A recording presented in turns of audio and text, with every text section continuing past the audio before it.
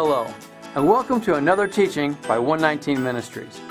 Our ministry teaches that the whole Bible is still true and directly relevant in our lives. If you would like to know more on what we believe and teach, please visit us at testeverything.net. We hope that you enjoy studying and testing the following teaching.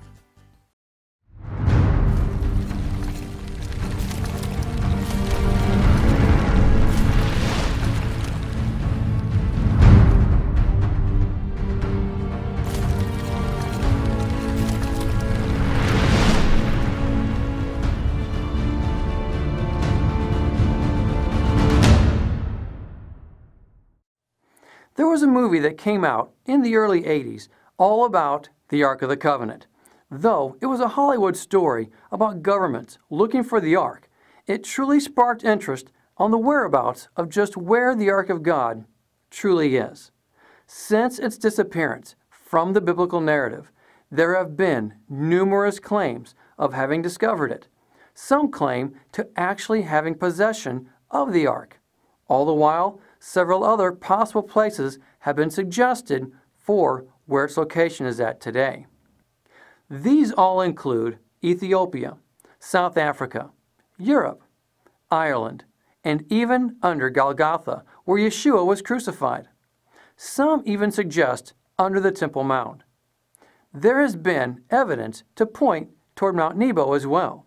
2 Maccabees, written around 100 BC, says that the prophet Jeremiah, being warned by God before the Babylonian invasion, took the ark, the tabernacle, and the altar of incense and buried them in a cave on Mount Nebo, informing those of his followers who wished to find the place that it should remain unknown. The account reads as follows. One finds in the records that Jeremiah the prophet ordered those who were being deported to take some of the fire, as has been told, and that the prophet, after giving them the law, instructed those who were being deported not to forget the commandments of the Lord, nor to be led astray in their thoughts upon seeing the gold and silver statues and their adornment. And with other similar words, he exhorted them that the law should not depart from their hearts. It was also in the writing that the prophet, having received an oracle, ordered that the tent and the ark should follow with him, and that he went out to the mountain where Moses had gone up and had seen the inheritance of God. And Jeremiah came and found a cave, and he brought there the tent and the ark and the altar of incense, and he sealed up the entrance. Some of those who followed him came up to mark the way, but could not find it. When Jeremiah learned of it, he rebuked them and declared, "The place shall be unknown until God gathers his people together again and shows his mercy." The last line, "The place shall be unknown until God gathers his people together again and shows his mercy," indeed seems to imply that of the millennium. As verse 4 mentioned, Mount Nebo, also described in Deuteronomy 34, is the site from which Moses viewed the Promised Land. It's approximately 30 miles east of Jerusalem, near the east bank of the Jordan River. For more information regarding this understanding, please consider going to copper-scroll-project.com. Jim Bartfield and his team presents information that you might find interesting as we have. Many say that the ark was taken up to heaven, as it is referred to in Revelation chapter 11. Verse 19, "Then God's temple in heaven was opened, and within his temple was seen the ark of his covenant. And there came flashes of lightning, rumblings, peals of thunder, an earthquake, and a great hailstorm. However, we know that everything made on the earth regarding the tent of meeting and the temple was simply a copy from that which is in heaven. Compare Hebrews chapter 8. They serve at a sanctuary that is a copy and shadow of what is in heaven. This is why Moses was warned when he was about to build the tabernacle. See to it that you make everything according to the pattern shown you on the mountain. Also, Hebrews chapter 9, verse 24. For Christ did not enter a man-made sanctuary. That was only a copy of the true one. He entered heaven itself, now to appear for us in God's presence. So, it would seem that the ark referred to in Revelation was simply the original in heaven from that which Moses made the copy for the temple on earth. It was most likely not the ark that was made for the temple on earth that the Babylonians eventually invaded. But, in all honesty, this teaching is not about where the ark is, but where it wasn't. Stay with me, and you'll see what I mean in a moment. In 597 BC, the Babylonians destroyed Jerusalem and Solomon's temple. There is no record of what became of the ark in the book of Kings and Chronicles. Some suggest the ark was taken to Babylon.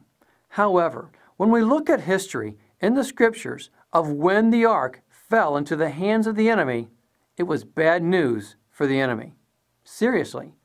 The ark was once captured as a result of Israel taking the ark out to battle without being told to do so. It's in 1 Samuel chapters 4 through 6 that we find the ark taken by the Philistines and returned by the Philistines just the same. The question is, why? Why would they return the greatest prized booty ever from a war? The scriptures make it quite clear. The ark was a curse to them. The account in 1 Samuel tells how the Philistines' god, Dagon, fell before the ark 2 nights in a row, and then how the people were inflicted with tumors. Wherever they sent it, the people were afflicted. So, long story short, they sent it back to Israel. This is one reason why I really don't believe the Babylon took the ark, but rather that it was hidden somewhere before they invaded. Otherwise, the ark would have afflicted the Babylonians just the same. However, whether the Babylonians took it or not, the bottom line was that the ark was gone.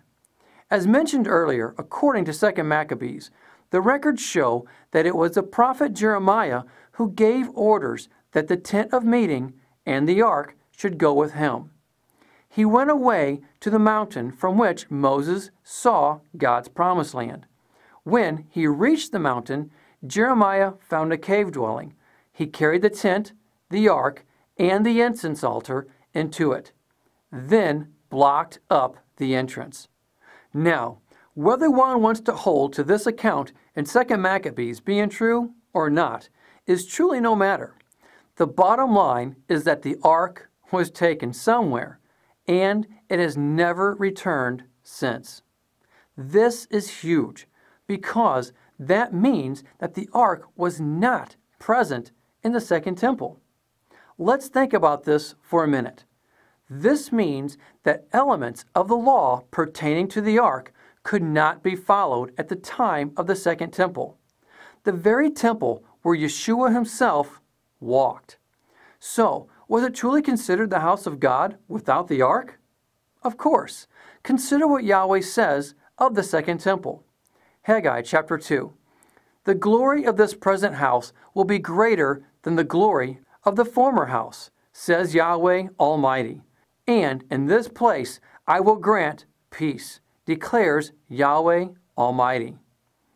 And consider the words of Yeshua, John chapter 2. To those who sold doves, he said, "Get these out of here. How dare you turn my Father's house into a market?" So, it was still the house of God. When Pompey conquered Jerusalem, he supposedly had entered into the temple to examine what the Jews worship.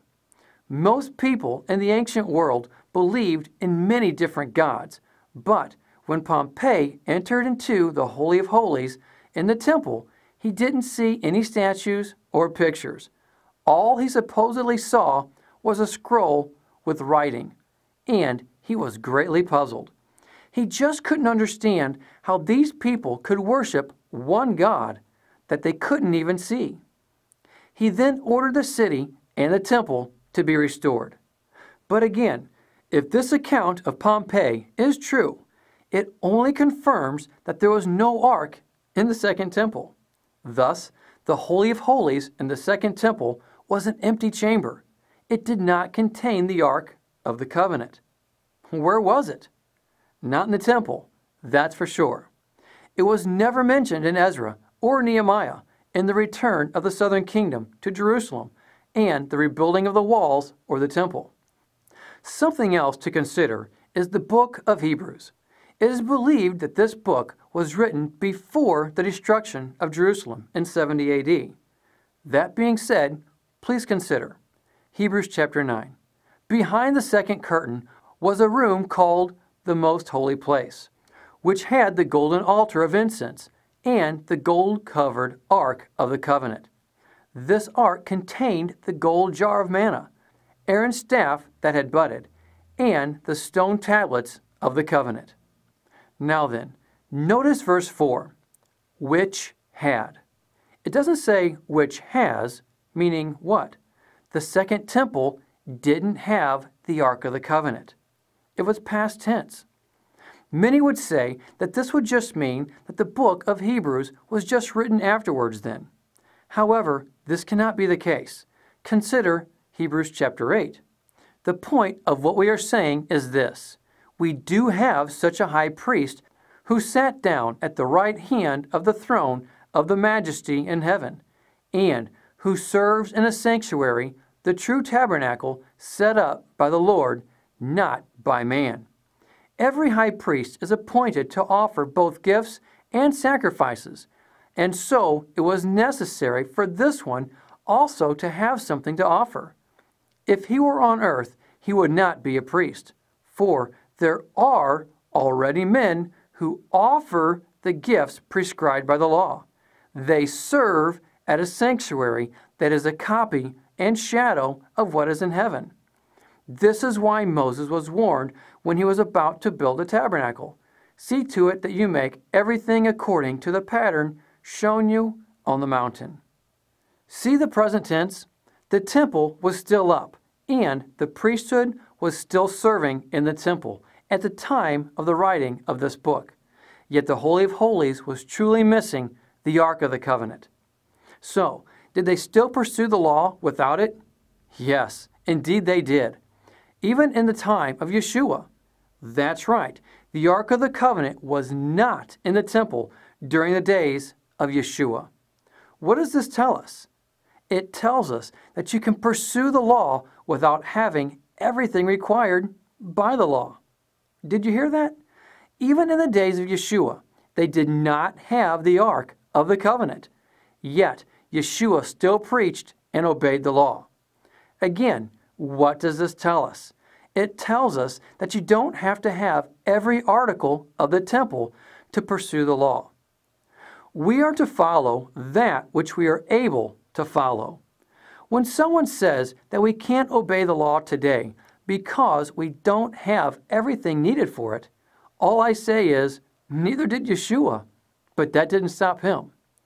Whatever one may be missing by what is required by the law, it simply means that you can't pursue that element of the law. That's it. It doesn't do away with the law as a whole. It simply means you can't observe that particular element of the Torah. For example, if there was a speed limit of 55 miles per hour on a road next to a dam, one has to obey it. But if the dam breaks and washes out the road, can you observe that speed limit? Of course not. The road is gone. But does that mean that we no longer have to stop at stop signs, adhere to traffic lights, or observe other speed limits while behind the wheel of a vehicle driving elsewhere? Of course not. We still adhere to them. However, once the road is rebuilt, the law will apply to that road again. The same is true regarding the elements of the law that require the temple, the priests, and everything that applies accordingly. The law still exists for us to obey, but those particular elements regarding the priests or the temple cannot be obeyed until the restoration of all things. And that day will indeed come, just as Isaiah chapter 2 and Micah chapter 4 says. Many peoples will come and say, "Come, let us go to the mountain of the Lord, to the house of the God of Jacob. He will teach us his ways, so that we may walk in his paths. The law will go out from Zion, the word of Yahweh from Jerusalem." But until that day comes, we do our best to pursue obedience to all that we have the ability to. So we truly see that the mere fact of the Ark of the Covenant not being in the temple during the days of Yeshua truly shows that there is no excuse for any of us to say that we can't pursue obedience to the law. In fact, it truly shows that we indeed are to obey all that we can in spite of what we can't. Thus, the words of Yeshua in Matthew 23. Then Jesus said to the crowds and to his disciples, "The teachers of the law and the Pharisees sit in Moses' seat. So you must obey them and do everything they tell you. But do not do what they do, for they do not practice what they preach." We pray that you make it your desire to follow our Savior's example in pursuing obedience to all that you can today, just as he commanded all in Matthew 23 when there was no ark in the Holy of Holies. We hope you've enjoyed this teaching. Remember, continue to test everything. Shalom.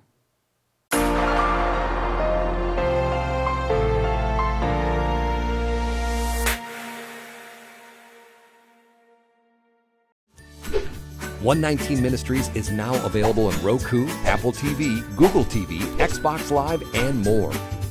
You can now access dozens of free video teachings straight from your home television in the comfort of your home.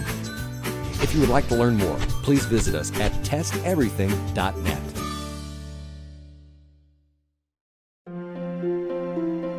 It is because of you, our generous supporters, who make it possible to offer these high-quality teachings completely free of charge. If you feel led to support 119 Ministries so that we can continue this effort, please visit testeverything.net and click on the Support 119 tab. Learn how you can partner with us to take the whole Word of God to the nations.